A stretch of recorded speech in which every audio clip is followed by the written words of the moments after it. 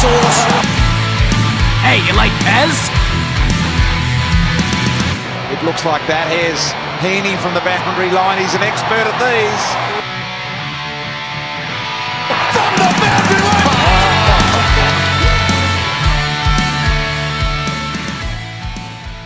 Hello and welcome to Behind the Boundary podcast. I'm your host, Pez. I'm here with Sauce. We have a grand final on our hands in a couple of weeks' time.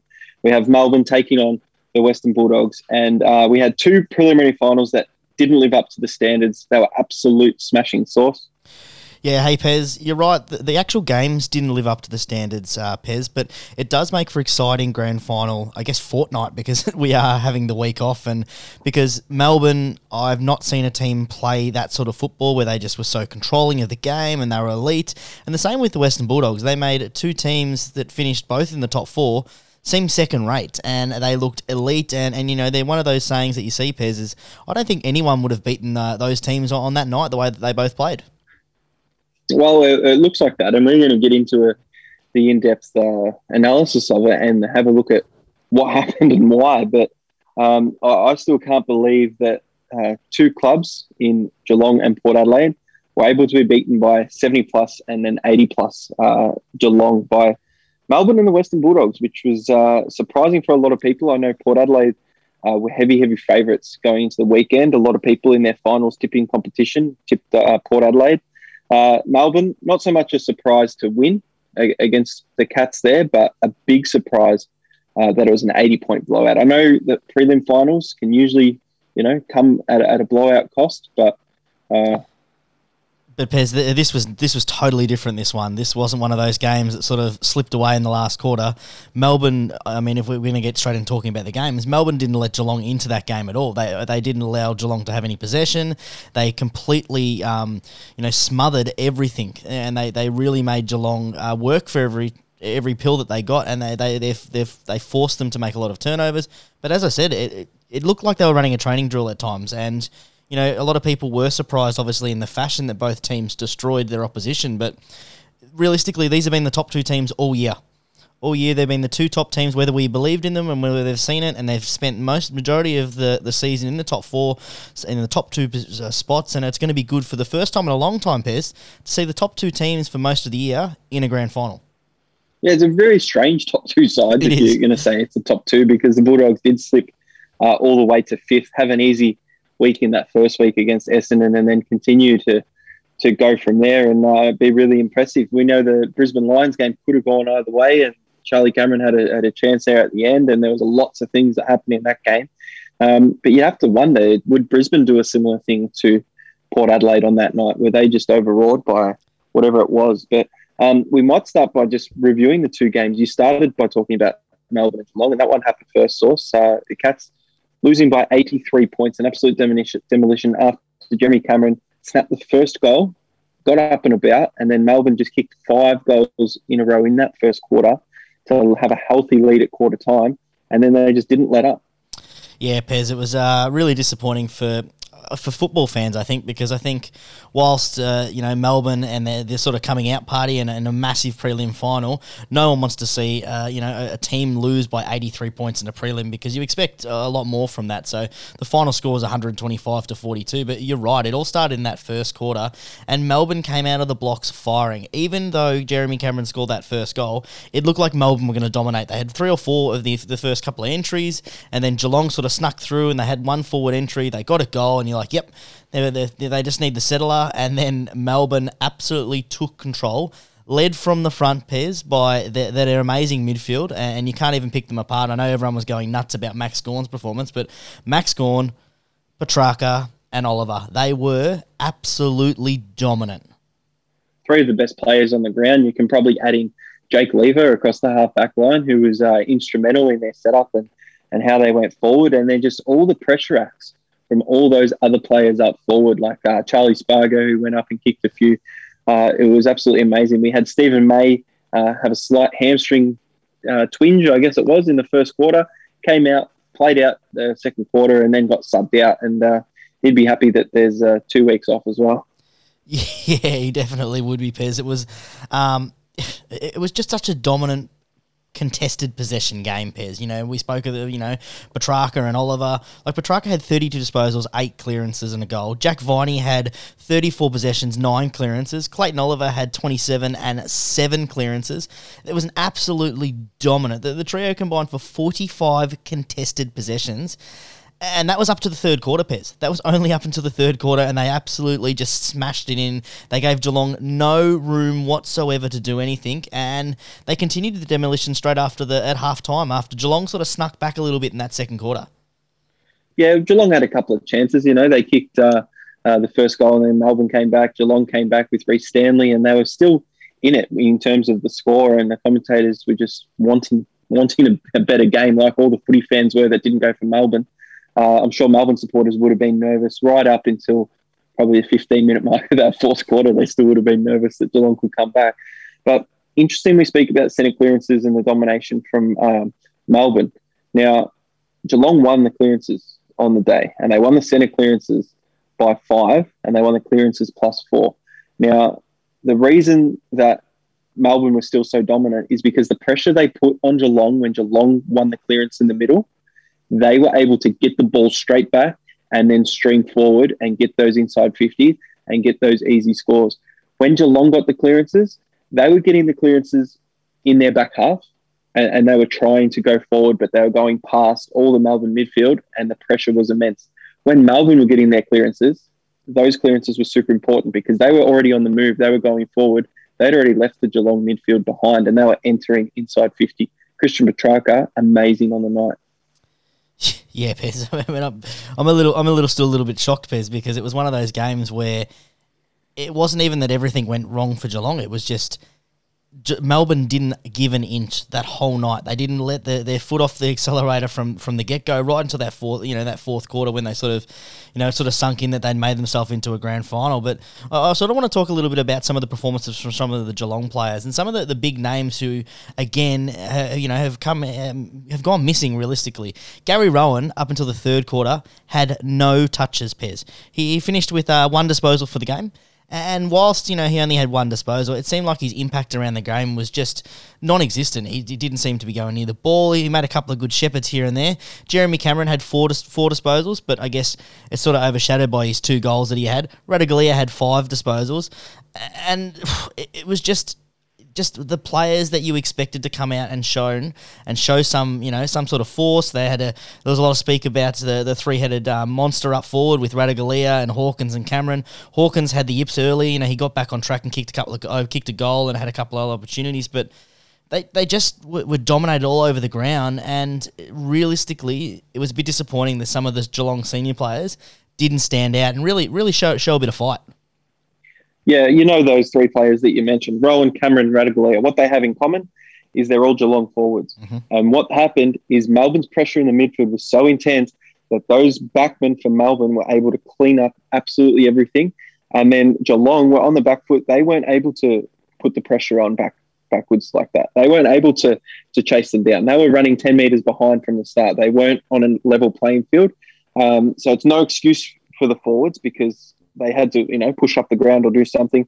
I would expect Jeremy Cameron on the money he's on and the elite forward that he is. At GWS, what he did a lot? He was up at half-back taking marks and getting into the game and up at half-forward. And then his team were getting the ball inside forward 50, but then they couldn't score because they didn't have anyone else. But with Tom Hawkins as your other guy, I would expect Jeremy Cameron to go up the ground more and actually help out coming out of defence. Another player that I want to mention who didn't just have a horrible game, I think he's had a horrible final series source, is Lockie Henderson in defence. He's been really fumbly all final series, cost his team a few goals just by fumbles, and when he could win the ball, gets the ball out of bounds or drops the mark or whatever it might be. So Lockie Henderson really poor showing as well. Yeah, and I think Henderson's a really interesting one, Pez, because if we remember, we go back to this position 2 years ago, and he'd been delisted. And it wasn't until they sort of, he'd actually been delisted at the end of the 2019 season, and then they recalled him for that 2020 season, and he had an amazing run. He had a new lease of life. He had his second chance, but I think that's when Geelong should have just called it quits and said, you know what, we got what we needed out of you. We need to get a bit younger, which will be, I'm guessing, a theme when we get into the season's over, Pez. And they should have left it at that. He had an absolutely horrible month of football. Not just the the 3 finals games that he played. It was also the couple of weeks leading up to the St Kilda game. He was absolutely, disgraceful. A lot of missed marks, a lot of, as you said, missed kicks, and especially when, he got really exposed with Tom Stewart out, whereas, he had to become that connecting kick in that Geelong game plan, which I'm going to talk about in a minute, Pez, because I'm very furious about that. But, in that game, he became a pivotal point in that, and realistically, he's not up to that. He's not up to that kick, and that really also put him under the pump. When you're playing sport, Pez, when one thing goes wrong, it can just snowball, and that's exactly what happened. From that first finals, that dropped Port Adelaide mark, where he drops in there, and then Charlie Dixon grabs the ball and handballs it over, and I think Motlop kicks the second goal of the game in that first final. And then the very next kick, he basically kicks it straight to, I think it was Robbie Gray, straight to Robbie Gray, and the same thing, handball, goal, back-to-back goals caused by Lockie Henderson, and that snowballed for the rest of his series. Oh, it was, a very poor showing and a poor series, and by the sounds of it, he's already been delisted once. He will actually call it quits and maybe retire. So what my next thing was, and you've already alluded to it about the Geelong game plan source. I was going to ask you this question. You're in the coach's box. You're in charge at quarter time, 5-1. What do you actually do, and what could have you done against that Melbourne side, talking game plans? I mean, realistically, I think if you're talking game plans, you're playing against... I mean, going into this game, we spoke about how Geelong, they're polar opposite to the way Melbourne play. I would have actually just thrown the whiteboard away, Pairs, and just go, you know what, guys? Let's just run the chaos ball. We're down by 5 goals. The slow possessive football is not working through our own execution, not through Melbourne's pressure. We're not being allowed to do it, so we're not getting those. We're not getting that movement. You know what? Throw the whiteboard out. Let's go chaos ball.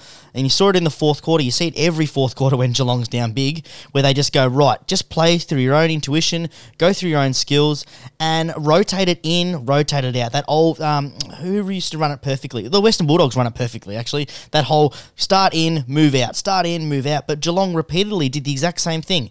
They went to kick from side to side, and then they kicked to a contest, and who was there? Lever, Gawn, they had the crumbs, and then bang, as you said, Spargo, Salem, Cozzy Pickett was amazing in some of those crumbs around those packs and getting that ball actually moving. I would have just tried to go into the middle of the ground and take it away from those big bustly forwards and that big bustly back line and those crumb players and put it into the middle of the ground. They were getting scored against at a high flow anyway, Pez. And I know that's an easy solution. Everyone says, oh, well, you just go up the guts and it makes it easy. But in a situation like that, we were getting torn apart in those wings going up the side of the ground because the ball wasn't going out. And even if it does go out, you're coming up against an elite ruckman who's dominant and then against an elite midfield who was also dominant in the clearances. As you said, they lost the clearances, but it's the second efforts and those clearances that end up making up for it. But what would you do, Pez? I mean, you know my thoughts on this one, that they need to have a plan B. It's very clear Geelong does not have a plan B, and it's very clear to me that they are not planning for the best teams in the comp. They're just worrying about their own game plan, and that's a cliche as much as people say. But there comes a time where you need to respect your opposition and plan a game plan for your opposition. Yeah, well, going into the game, we did speak about where's Plan B, where's Plan C, what is it? Now, obviously, we're not AFL coaches or anything like that, and we don't know what goes on. But what we do is we watch the footy source, and what Geelong were doing is what they do every single time, and it gets them to the top 4, but eventually it lets them down in big finals. This is a big final. It let them down. Now, they didn't have all their cattle, so they didn't have Tom Stewart, who's a very important player. I don't know how much big a difference he makes on the night because Melbourne probably still win by about 10 goals, but one player can change a lot. Now, I think with Ratugolea and Reece Stanley, in hindsight, a mistake to go on with that, okay? So Ratugolea out, someone in, but at quarter time, you can't do that, all right? Do you make a big call, though, and do you say, all right, we're subbing out the big fella and we're putting in our super sub and we're going to run in there. Instead of putting Reece Stanley, so Reece Stanley's in the ruck, instead of Ratugolea going in second, put another midfielder in there, go in with 4 mids against the Max Gawn in the ruck, let him win the tap and try something there, all right? I might not have tried it at 4 goals down source, but I definitely would have tried it after half-time when we were getting 7, 8, 9 goals down. I would have just thrown it out and gone, all right, midfield, you get in there, stop Petrarca, stop Oliver. Do not let them get the ball forward of the centre and get another stoppage, and let's try and get forward ourselves. It's an interesting sort of situation, Piers, because in the ideal world, obviously, we don't have the super sub anymore, and it's the injured player as they sort of allude to. I would have said he's injured though. Yeah, he definitely looked like he was injured. He couldn't get near the ball, so he was definitely had some running problems. But it's one of those things where the game plan is such a pivotal part of football. And I feel like, this, as you said, this has happened many times for Geelong, and we'll probably go into it when we talk about the season over. But the thing that was very clear is that Melbourne and, Port Adelaide had worked out how to stop that game plan. Now, maybe it's where Geelong need to become a little bit more defensive in terms of the way that they counteract that. So maybe they needed to actually, tag some of those players that are actually stopping them from putting that game plan in there. Maybe they need to change some of their tagging roles because they didn't bother tagging any of the midfielders. Maybe they need to look at playing someone and taking those Lever and some of their defenders out of those situations to allow them to do that. Maybe that's what it is. But it just seems like that they're like, you know what, we'll just keep doing this because it works. Because it works during the regular season when we play the plebs and we play the bottom 8 teams. But when we play against a team who has been planning for us all year long, it doesn't work. Now, why doesn't that work? I mean, it's obvious why it doesn't work, but maybe that's what Geelong needs to do is if they want to stick to this game plan, look at ways that they can be a little bit more defensive and still run that game plan and create options to free up those options for their game plan. I can't believe the contrast between round 23 and the prelim final. I thought we were going to get a really, a good game, sub 4-goal games, 4-goal margin. Interesting thing you talk about the forward tag as well. Christian Salem got let off the hook. He had 29 disposals. He had 23 kicks, and he is one of the most elite kicks in the game. He's a chance, if they can stop the Bulldogs from the back line and he can get them forward, he's a chance to win the Norm Smith in a couple of weeks' time. And that's how good he is and how good he can be. So you can't lock down everyone, and they've got a lot of talent over the ground, but maybe not letting Christian Salem kick it 23 out of 29 times that he touched it. But try and put a little bit of pressure on him and make him handball it. Yeah, I mean, we can talk about the massive gaps in terms of the reasons that Geelong lost, but that's one of the reasons that Melbourne have been so good this year, Pez. They've had a lot of players that the last couple of years we've been speaking about their skill level and how good that they look, and then they let them delve with their skill level. You look at their midfield and look at all around the ground; they have elite kicks all around the ground now, whereas 2 or 3 years ago, same game plan, same potential, and they were just turning it over in terrible parts of the ground and getting scored heavily against. And, you fix that basic skill, Pez. I don't think once this year we've said about Melbourne, good kicking is good football because they've been kicking the football well and they look good when they are kicking it well. And this is a game plan that, this chaos ball, this inside, outside, big bustling midfielders and attacking from those back lines that, Goodwin has done a really good job in sticking with a plan that works. He's using a game plan for his cattle. I think that's really pivotal because they've got a lot of run, they've got a lot of exciting players, they've got a lot of pace, and once they've got their skill level fixed, which they have, they look really good. Yeah, and looking good. Max Gawn, you kicked 5 goals. I love the snap from 45 out when he didn't get called play on, but he knew the ball was touched off the boot, and he's just gone and snapped it around. He had another snap out of the ruck, and he was just on absolute fire. He's had a lot of history with goal kicking against Geelong or behind kicking as well over the last few seasons, definitely. And for him to kick 5 straight, to just captain that side into a grand final and really push himself up there in terms of, when he got the second fiddle of an All-Australian jacket years and years ago, when my opinion was that he didn't deserve some of those. This year he's fully deserving. He's captained his side in there. He kicked 5 goals and he's unlikely he's going to do that again, but he is going to have a massive impact on the outcome of the grand final. Yeah, talk about a bloke who has transformed their career, Pez, because I think the biggest criticism when he made that All-Australian side is he was such a dominant tap ruckman, but that's all he really did. And geez, over a 2-year period, he has developed all facets of his game, and he's become one of the elite ruckmans and a clear leader of his club because he stood up in the big times. He puts his team on his back and he takes big marks, he takes them forward, defence. You can see even sometimes, in some of the bumps and shepherds and the coaching around the ground he's doing, and it's really great to see from a young bloke who came into the league, riding his little scooter to the training sessions and having a couple of sneaky darts after the game, after training, to an elite forward, one win away from a premiership, or elite ruckman, sorry. Yeah, unbelievable. His defensive game is what's really got me over the line for him, and his ability to float back and help his elite All-Australian defenders out as well. Another player I do want to mention, Source, from Melbourne, is a North Melbourne reject, Benny Brown, who we were very critical of during the year. We thought, how is this going to work? Ben Brown, he isn't the forward that comes up, and takes the contested grab and really takes the pressure off the forward line. He needs to be given the ball on the lead. He needs to be 5 metres in front, and then he's a great set shot at goal, which is how it worked at North Melbourne when they got out the back or they got it to him on the lead. Didn't really take many contested marks. You look at in the first quarter, especially on Friday night, Benny Brown, a few contested marks, a couple up the ground, a couple inside forward 50, and you thought, who the hell is this player? What is he doing?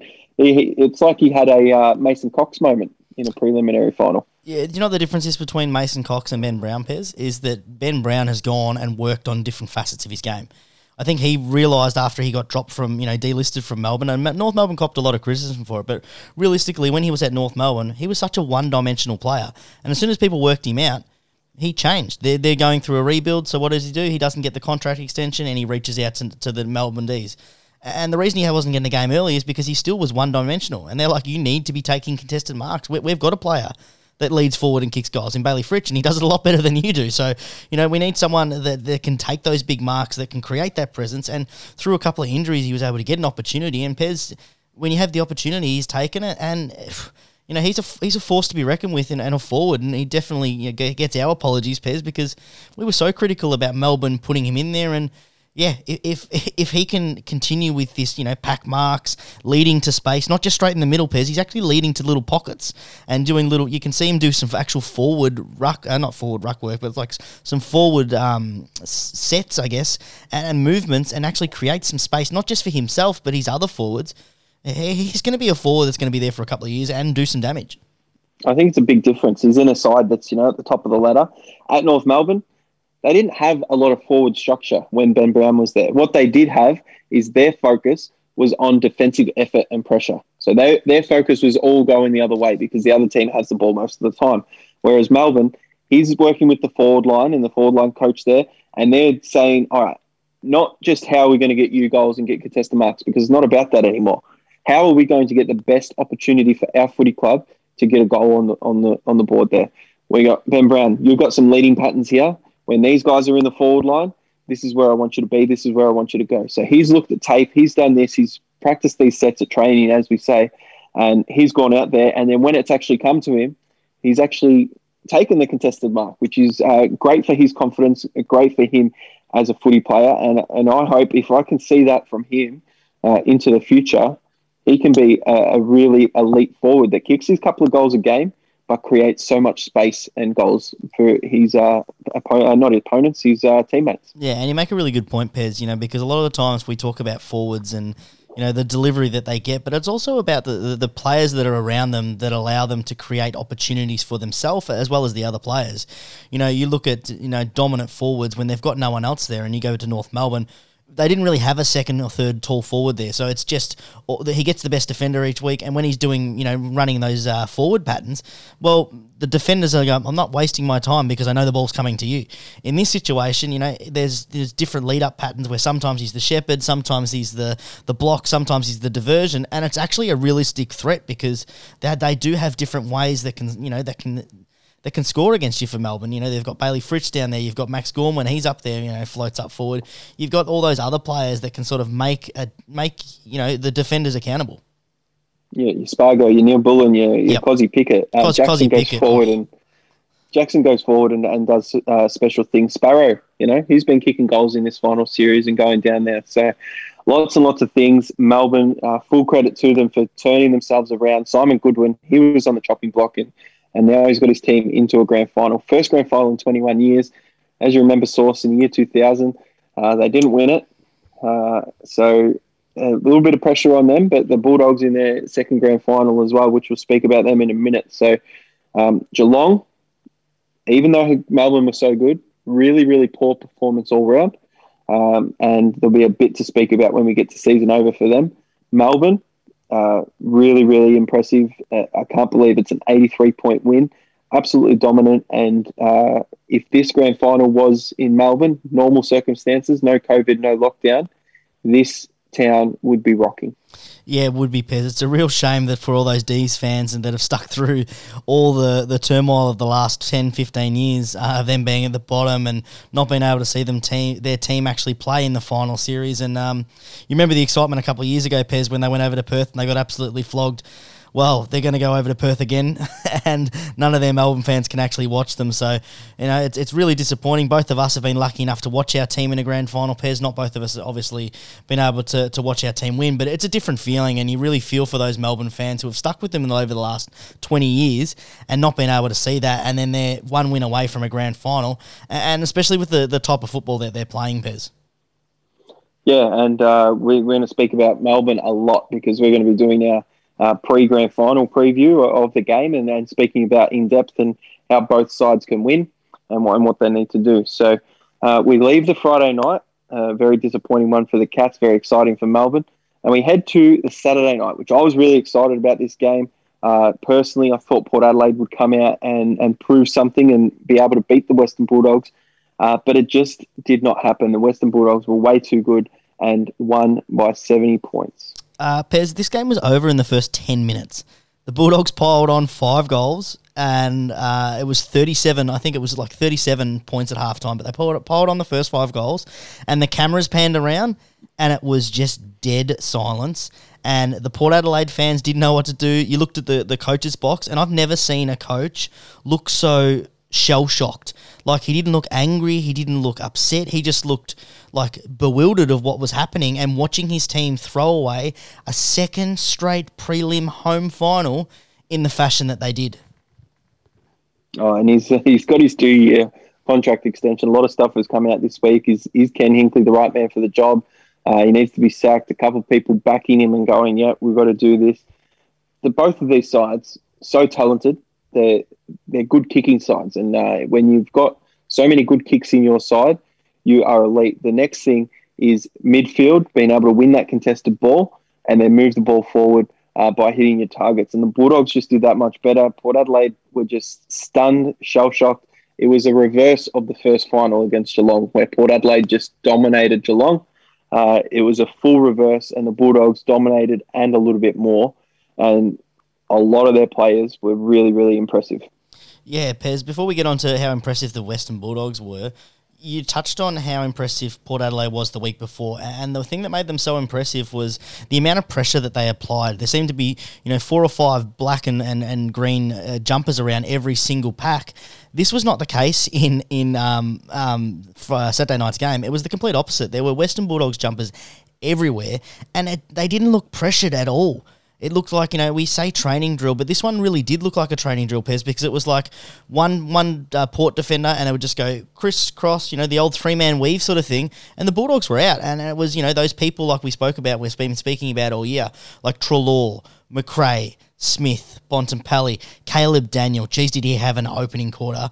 But it was incredible, Pez, to see a team like this perform the way they did the first week of the finals against Geelong, to basically be irrelevant in the first 5 minutes, first 10 minutes of the quarter. It was really disappointing because we had a disappointing result the night before. And I just wanted to watch a good game of footy with only having 2 games of footy left, Source. And, I was just a little bit upset, but just in awe of the Bulldogs and their run. It didn't matter who it was. You got the ball to the player in the best position and kicked the ball inside 50, and they had open players absolutely everywhere. They took Aliir pretty much right out of the game. He had little to no impact and not many intercept possessions at all. And they got so many goals from their midfielders just running forward, finding that open space. Mitch Hannon, he kicked three goals too, Source. He had a couple of really nice contested marks and lead-ups, and being from Hawthorn and, turning his career around when most would have thought it was over, he's taken over the Mitch Wallace role, who's the vice captain and can't get a game at the moment. But yeah, it's a pretty crazy, Pez, when you think about that. But like you spoke about, like the amount of goals that they got from their midfield.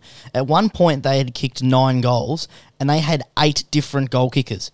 And that's incredible. That just shows you that, you know, one of the things that we really were concerned about with the Bulldogs was how they were going to score their goals. We said this at the start of the final series, but when you've got that midfield movement and they free up as much space as they do, and, you know, that chaos sort of football where it just comes in and out and in and out, and they turn the defenders on their head and they end up going into the 50, and they just seem to have a crazy amount of free players in that forward line, Pairs, and it wasn't just coming out of the midfield goals.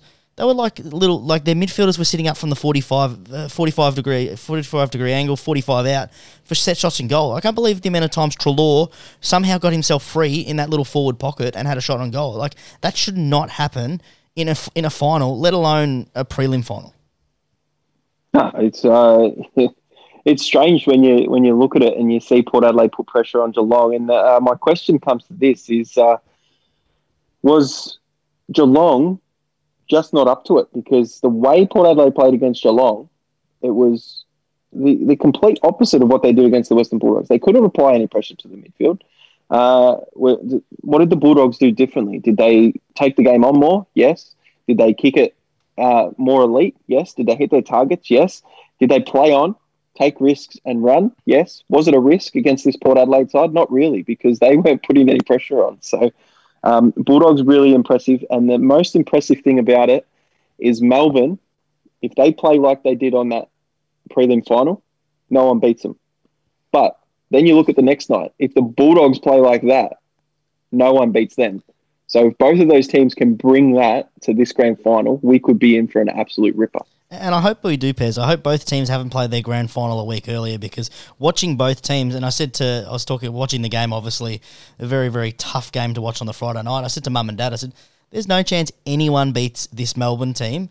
And then halfway through the first quarter, I turned to Dad and I said, holy shit, I don't think anyone can beat this Western Bulldogs team. Like, and that was in the first quarter, Pez. And if we have this same sort of this same sort of intensity on the grand final day in a week and a half's time, we are in for an absolute treat, Pez, and I'm really looking forward to it. But we know with grand finals, they generally aren't as free-flowing as both of these games were, because both of these prelim finals were extremely free-flowing, and that was what made the Western Bulldogs look so good, is they just overpossessed the ball. All year we've been saying they overpossessed the ball. On Saturday night, they didn't overpossess of it, because they were continually moving forward. Every time they got the ball, Lockie Hunter, Josh Dunkley, Caleb Daniel, Adam Treloar, Bailey Dale was fantastic, Jack McRae. Like, every time they got the ball, Pez, they moved forward and looked like scoring, and they looked like scoring because they were moving in numbers, moving in packs, and there were many times that they'd go forward and any one of those names that I mentioned had the pill in their hands and could have had an open shot for goal, and just they looked very, very hard to beat on Saturday night. Oh, yeah, they did, and it was not a good night to be a Port Adelaide forward because they were in so many 1-on-2, 1-on-3 contests around the ground, and then Bulldogs would just clean it up and go the other way. We were very, critical of the Stefan Martin inclusion. So we just didn't know, because we have no idea what's happening. He didn't play any football for a long period of time. He was injured. I asked the question the week before about, is he going to come back, because he was a really important part of them being a really successful team up the top. When they lost all those games and cost themselves top 4, he wasn't in the side. And him in the ruck and English as a second ruck is much better than English as a first ruck and Lewis Young as a second ruck. So he had his 9 disposals. He got 13 hit-outs for the game. He also made 3 tackles. So he looked fine to me. He didn't have any pressure or anything, but that's exactly what he needed to do. And him against Gawn, he needs to really step up again. Yeah, he's really going to have his work cut out against Gawn, Pez. But we were really critical about him because we didn't know what to really expect. But one person we were critical as well early on in the final series, who played a really quiet but really quite dominant game, if sort of excuse the oxymoron there, was Josh Schache, Pez. It was extremely impressive, banging through a couple of those packs, taking a couple of really nice grabs out of the top. He had 6 marks for the game, and he actually looked like a genuine forward at some points in the game, which you go back 3 or 4 years ago, you definitely were surprised to see this bloke still in the league. Yeah, and what I think Melbourne have done and what the Western Bulldogs have done, Source, this is a little bit of a Moneyball situation. Mm-hmm. So the movie, Brad Pitt and is it Jonah Hill? Is that his name? Yep. The actor. Moneyball. If you haven't seen it, go and watch it about baseball and, using formulas and getting all these role players. Bulldogs and Melbourne, both absolute elite midfields, and they put a lot of their money in there. They don't both have, dominating forwards. Melbourne have a dominant defence as well, but the Bulldogs, so many role players that are around. Josh Shackey, he's one that can come up. You've got Gardner, who plays his role in the back. You got Vandermeer. All right, his name always bobs up, and he's always around goal. He's always dangerous. Only 6 disposals, but a goal. You got Taylor Duray, who comes in and plays a role. Rock Smith. If you haven't heard of Rock Smith, his final series has been super impressive. Him being able to get the ball, win the ball on the ground, move the ball forward, and have some accurate kicks, and really put the pressure on, the perceived pressure on the other side. So I could keep going on with small role players and things like that, but it's going to be a grand final. Battle of the role players, the Moneyball. The Moneyball, Pez. So I guess the question is, way too early call, because I don't know if you remember in the movie, the Oakland A's, they obviously are trying to formulate a World Series and they fall short. Spoiler alert, Pez, but obviously it's a true story, so you just have to look up history. It's not a spoiler alert. Who's the Moneyball? Who's the Oakland A's in this situation? Oh, didn't they play the New York Yankees or something in the World Series? They played the Boston Red Sox. Boston Red Sox, so one of the really big clubs who had over $100 million in salary cap and things like that. So I don't know if you can compare that to who's that, because these clubs very similar in my opinion with their role players and their midfield. I'd say that Melbourne have the better back line, so possibly the Bulldogs can go in as the Oakland A's and see if they can get the job done. Yeah, I mean, what's really exciting about this, Pez, and we sort of digressed a little bit off Port Adelaide because there's not really much to talk about Port Adelaide. They were absolutely putrid. Is what's really exciting is the last couple of years we've seen a Richmond brand football. The attack from behind, overpossess the ball, kick the ball. In both of these teams here that have made it to the grand final, they've got their big, bustly midfielders, they're big body midfielders in Petrarca and Bont. We've got people that overpossess the ball in a range of different players for the Bulldogs. You could list anyone in that midfield. We haven't even talked about Tom Liberatore yet, and his final series has been amazing. He wasn't that impressing and was a little bit tagged out on Saturday night, but that's really exciting for football going forward, because if this is the style of gameplay that we're going to be seeing, that's so much more exciting, Pez. Imagine if all the teams start to emulate this and just that chaos ball, lots of overpossessing the ball, the high risk, high reward, playing it at all costs. Exciting time to be a football fan. Yeah, it's amazing how the Bulldogs on Saturday night were able to get the ball inside forward 50 and score pretty easily. But when they didn't score and Port Adelaide came back and rebounded it, the way they were still set up behind the ball and able to stem the flow and really try and make Port Adelaide, if they wanted to take a risk, they had to go up the middle. And when they went up the middle and went to that second kick up to their half-forward line, the Bulldogs just cleaned up and had the numbers around the ball. So that was the big downfall for Port Adelaide, but the Bulldogs just well coached and well set up. Yeah, that's a rarity, Pez, us talking about Beveridge as a well coach, because you're right, they do have that sort of team defence sort of counter-attack off the rebound of football, whereas Melbourne are more that star-studded, that defence. But the role players definitely contributed to the Western Bulldogs, Pez, and it's very rare that we have a prelim final. And your casual footy fan, Pez, there's probably about 10 blokes on the Western Bulldogs that I don't even know that play them, have no idea who they are.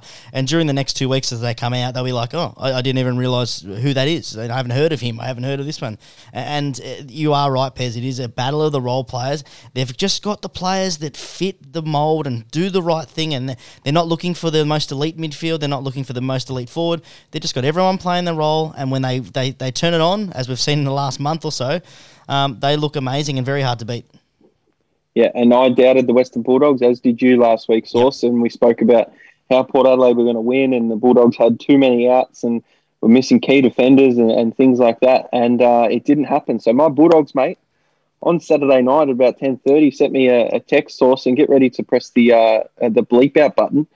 He said, "Hope it's a better podcast this week, you flogs." Oh, wow. Jeez. Well, I don't have a beep button ready handy, Pez, so now I have to go back and edit. So thanks for that. Thanks. Who was that? Which mate was that? The big fellow Lance. He's a big Bulldogs fan and would have had a few of the very best into him, I reckon. And got a little bit of Dutch courage to send that text. Yeah, well, there's the hot tip, listeners. Make sure you don't drink and text because you count up saying very ignorant and a bit of a flog. So shout out to Lance, and for his sake, I hope the Bulldogs get flogged on Saturday week. For his sake, it wouldn't be good for him, but he will definitely enjoy the finals there. So only one more thing to do, Sauce, and we've got to get into season over and speak about Geelong and Port Adelaide for the last time.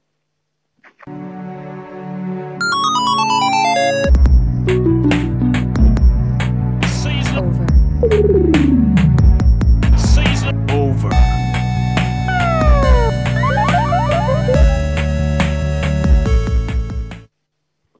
Here we go. Season over. We need to give a hashtag for both clubs. And if we've got any Port Adelaide listeners, Source, they're not going to be too happy with you because Geelong had a shitful performance on the Friday night, and you spent a lot of time talking about the Cats, and then you just said, Port Adelaide, we're no good. We don't need to speak about them anymore. So, Port Adelaide fans, get into the Sauce.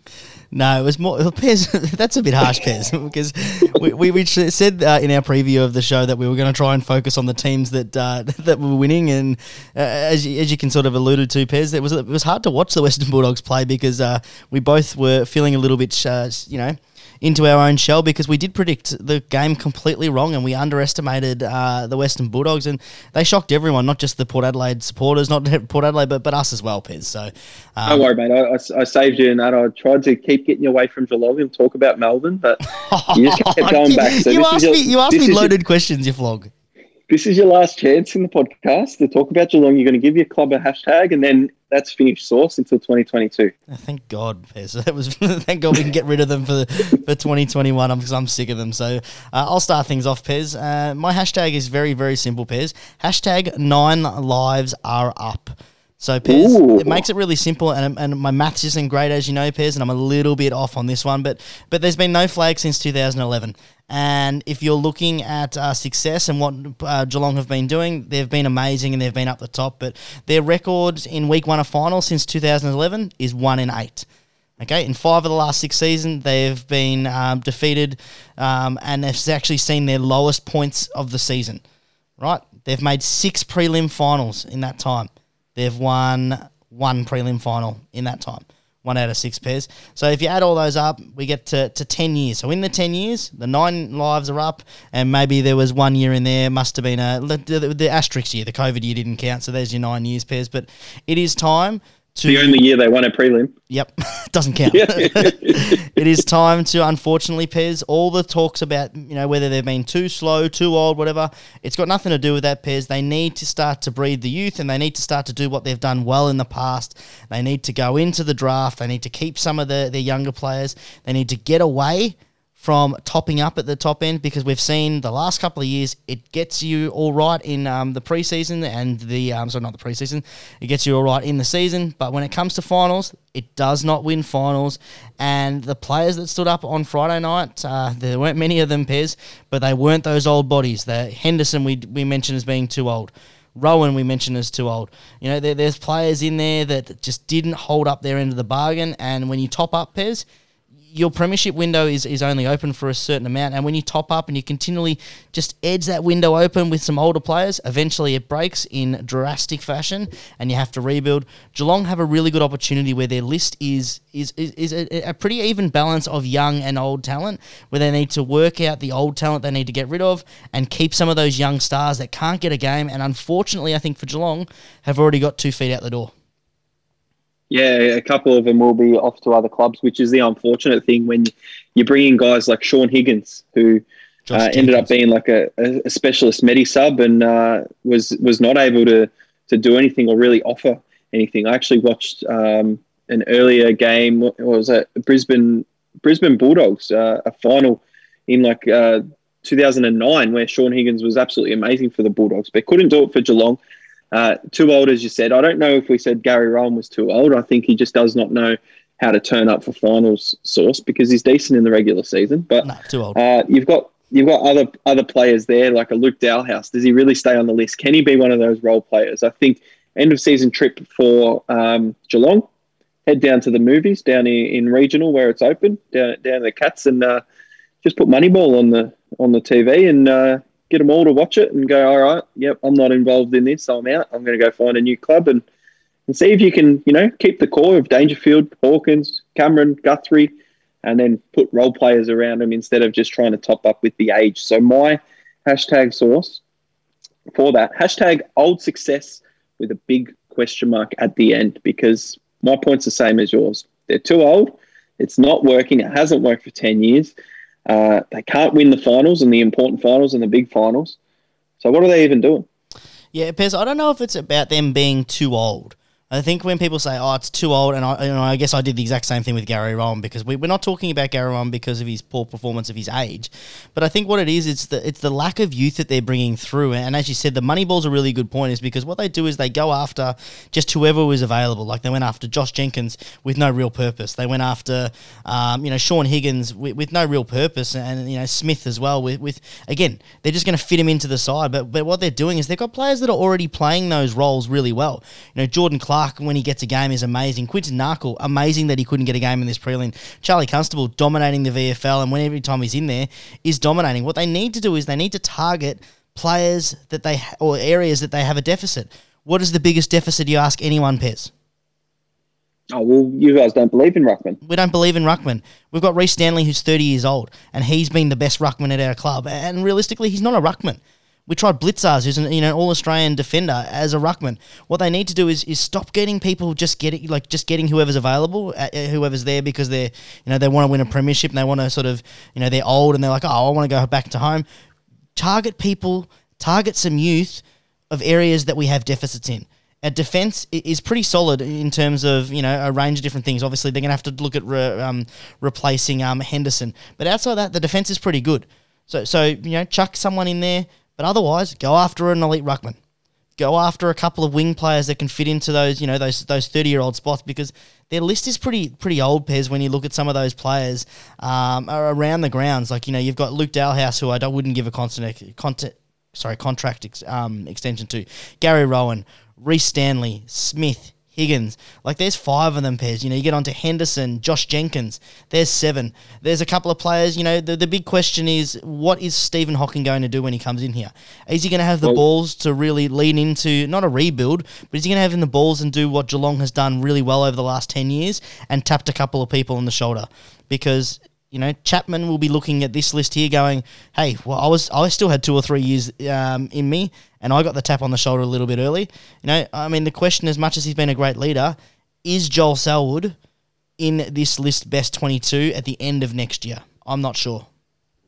Well, at the end of next year, not the beginning. So not the beginning of the year, Pez, because that's what ends up happening. You look at Nate Jones for Melbourne at the start of the year. He was in Melbourne's best 22, but as the year goes on, he probably should have got the tap on the shoulder beforehand. And I think Selwood's getting to that area. And unfortunately for Selwood, I don't know where else you play him if he's not playing in the midfield. I think with Nathan Jones, they're just trying to get him to 300. In all honesty, but Joel Selwood's already broken the games record for Geelong, so maybe. He can do. I wouldn't write him off just yet myself, but the 7 players you mentioned, Source, all out the door except for Isaac Smith, because I think he's been a pretty good inclusion for you, gives you that run down the wing, but he is that type of one-way runner where you guys need to be winning the ball out of the middle and really getting it there. So another person like a Jordan Clark on the other side who can actually provide that pressure and things like that, he doesn't get a game. So there's a couple of things. But the listeners are going to tune out, bored to snores by Geelong's game style and bored to snores by you speaking about the Cats still. So Cats is over. No more Cats Source until 2022. We move on to Port Adelaide. Ken Hinkley, what has he done wrong? Is he included in your hashtag? My hashtag is don't worry about the Port Adelaide. They were discussing. No, just kidding. No, not going back to back. This one for me is a really, really interesting one, because we spoke about Port Adelaide 2 or 3 years ago when we were talking about Ken Hinkley, but what he was doing with Port, and their list is good enough to be making finals, and then they dropped out, and he's had back-to-back years of consecutive home prelim finals, and it's not good enough to lose the first one. It was a closer game against Geelong. They they just sort of missed out against Geelong in that last quarter. But to lose your second straight one by 71 points against a team that had already played 2 weeks in a row, it's not good enough, and it really some questions have been asked. And for me, it's very simple. It's just the power shortage is the hashtag, Pairs, because I think there's a shortage of direction, and I really don't know if. And I don't blame Ken Hinkley. I actually blame the club's leaders and the club committee because they don't know what to do. And they didn't know what to do 3 years ago when they said, we'll give you one more year, and if you can make finals, you make finals, we'll keep you on. They don't know what they're doing up there. They need to really have a look at the program because realistically, it's not successful. They've got enough cattle there, and they're young enough to be able to be winning some of these games. And this is their window, Pairs, and this is when they need to capture it. We spoke about Brisbane last week, and the same sort of thing. This is where they need to capitalise it, and they just need to make the harsh call with Ken Hinkley.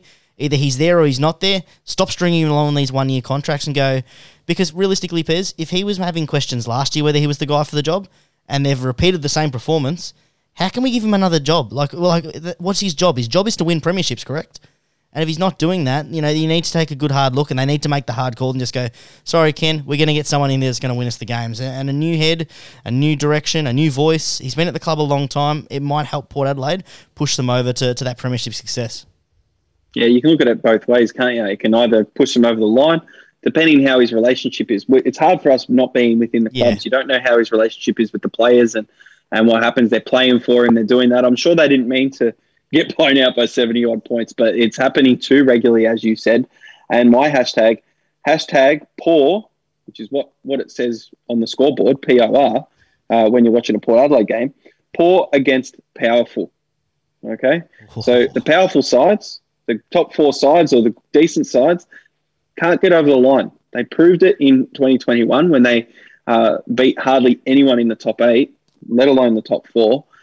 Ended up having a good end to the season, finished top 2, had a big win against the Cats, who, weren't very impressive. And then you want to speak about them, Sauce? Or no? I was just, putting the fishing line out. And then a prelim final against the Bulldogs where they had a home final, they had a home crowd where a COVID-affected couple of years where there hasn't been, the Melbourne clubs don't have that home crowd. Bulldogs were all heart and were just able to get the job done, and they were a powerful side. And Port Adelaide, too poor against the powerful. Yeah, Pez, I really like that hashtag because it definitely sums up their season, Pez. But, both of these teams that we spoke about, Geelong and Port Adelaide, it comes down to the business end of the season, and too many times over the last couple of years, we're talking about the business end of the season. And Port Adelaide, their list is really good. And you look at the off season, they went and got better. They had some deficits, in the back line. They had a really, really good season in terms of their young guns, stepping up and finding a couple of the young guns. But they've got to do something different because at the moment, Ollie Wines is fantastic. Travis Boak. Does he have another All-Australian year next year? We don't know. Or is Father Time going to catch up to him? Charlie Dixon. Well, he didn't this year. Yeah, I know, but he should have. Charlie Dixon, again, had a very absent final series, which is a bit of a concern, whether he's not built for finals or there's something in their forward structures that they need to do. Alir had an amazing week 1. The second week, he sort of got tagged out of it, and he sort of, he was not tagged out of it. It's probably a bad way to explain, but he was exposed. Port Adelaide need to do something different next year because during the regular season, they weren't convincing a top 4 side. Now, they've made it through. Yeah. They've limped in. They've beaten all the bad sides. They need to start putting it together and stop being pretenders because we talk about that too often, them being pretenders. You know who I think they lost? Well, they didn't play with him.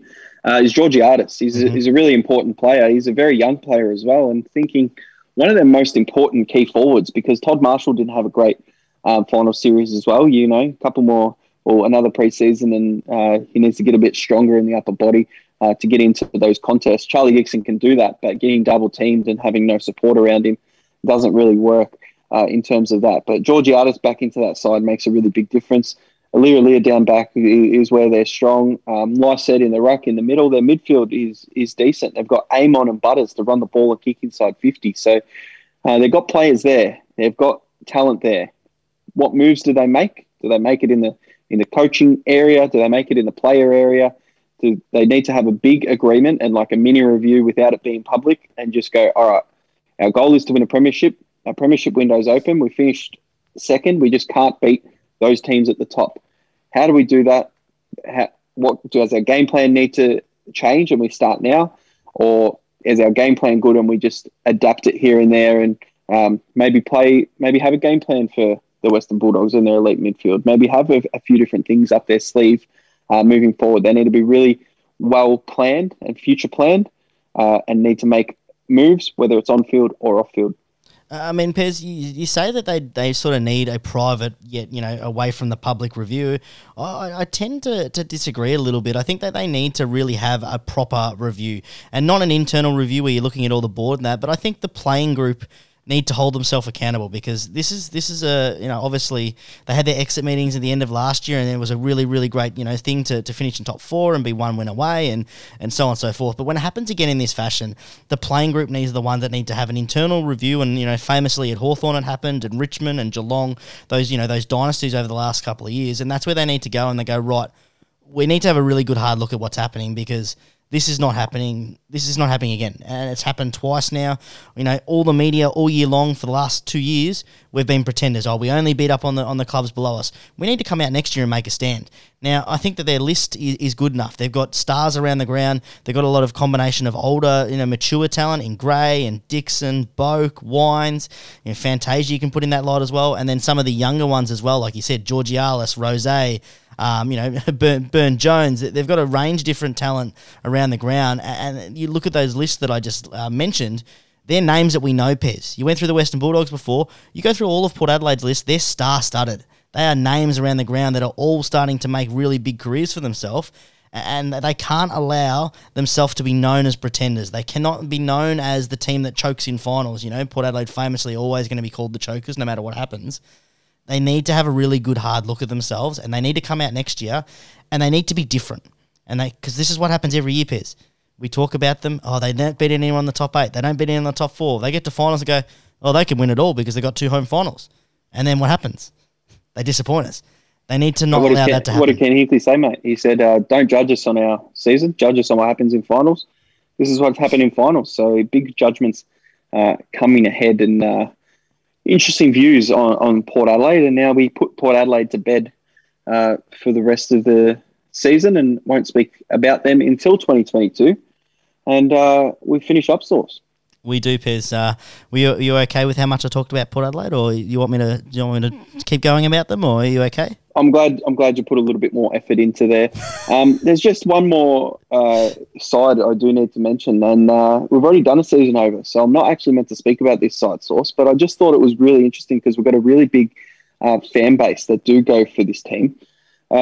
Just a bit of an update that I saw, and the update is from useless AFL stats, so they're not really useful, but this one is really, really good one, and a lot of the fans will like it. So this is just a list of AFL players who have won a final in the last, whatever it is, 6,200 and something days when they were previously at Essendon. So you've got Orazio Fantasia, who's won a final.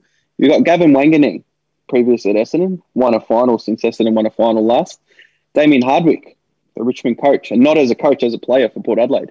Ted Richards, Michael Hibberd, Adam McPhee, Jake Carlisle, who's now retired, Basher Hooley, retired, Josh Jenkins even won a final, Source. You've got Jake Melksham over at Melbourne not getting a game. He's won a final. Angus Monfries went over to Port Adelaide, won a final. Paddy Ryder won a final for Port Adelaide and for St Kilda. And Kepler Bradley as well. Jesus, Pez, you are digging a grave for us, Pez. These Essendon fans are going to be coming with pitchfork and fire. That's a really interesting fact, Pez, because a lot of those players, as you said, had retired, and not someone that you connect with current AFL players for most of them. So, yeah, that's really concerning for Essendon. But Pez, as I said in our review in this season over, big steps for Essendon next year, and I'm very hopeful that they can make finals. I thought you were going to try and butter them up. Don't try and butter them up. I'm not trying to butter them up. I've made that clear in my thing, but I thought you were going to call out some of the people with our ladder predictions, Pez. All those people that called us out. I thought that's what you were going to mention, all those Collingwood fans. No, Collingwood fans are all right. They knew they were going down the bottom, didn't they? Like us? Apparently not. Yeah, but you get some right, you get some wrong, and that's what happens with our prediction, Source. I'm done for the night, and we will have a Brownlow special this week, I think. We'll have a Brownlow special, Pez. For the fourth year in a row, we'll mention it, and we actually will try and get it done because, Pez, with the week off, where there's nothing really to do, so there's no excuses. We're in lockdown. There's no excuses why we cannot have a Brownlow show like we've promised our fans for the last 4 years. All right, we'll have to have a chat about structure and some of the bets that we get out. We'll go through our review and our bet slip on that show as well, so we don't have to do it tonight. Enjoyed having a podcast just about Geelong tonight, so I'm out. I'm Pez. Peace out. I'm still Sauce. We'll catch up next time, guys.